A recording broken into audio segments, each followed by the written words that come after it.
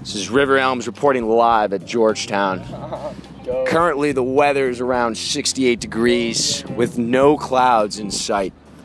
The question of the day is, with the past week, with so many changes in the weather patterns, I mean, 2 days ago it was raining and cold, around 45 degrees, a lot of cloud coverage, and now it looks like spring is finally here. So up first for the question to answer, Sean Haggerty, currently a sophomore here at Georgetown.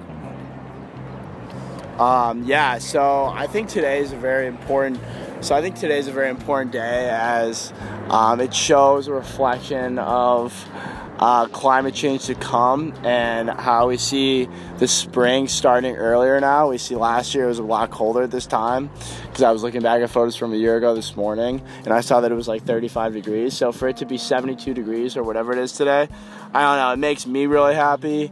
And it does show that climate change is a real thing, in fact, and not just something that we should ignore. Yeah. So I'm Michael Jones, a sophomore at Georgetown. I think it's really important to note the drastic shifts in temperature from day to day. Last week it was pretty much like 30 degrees all week, and now it's going to be 70 the entire week. This shows climate change is real. Oh yeah. Hell yeah, baby. That'll be all for today, folks. Dude, I think that was like 3 minutes. Thank you. Have a great day.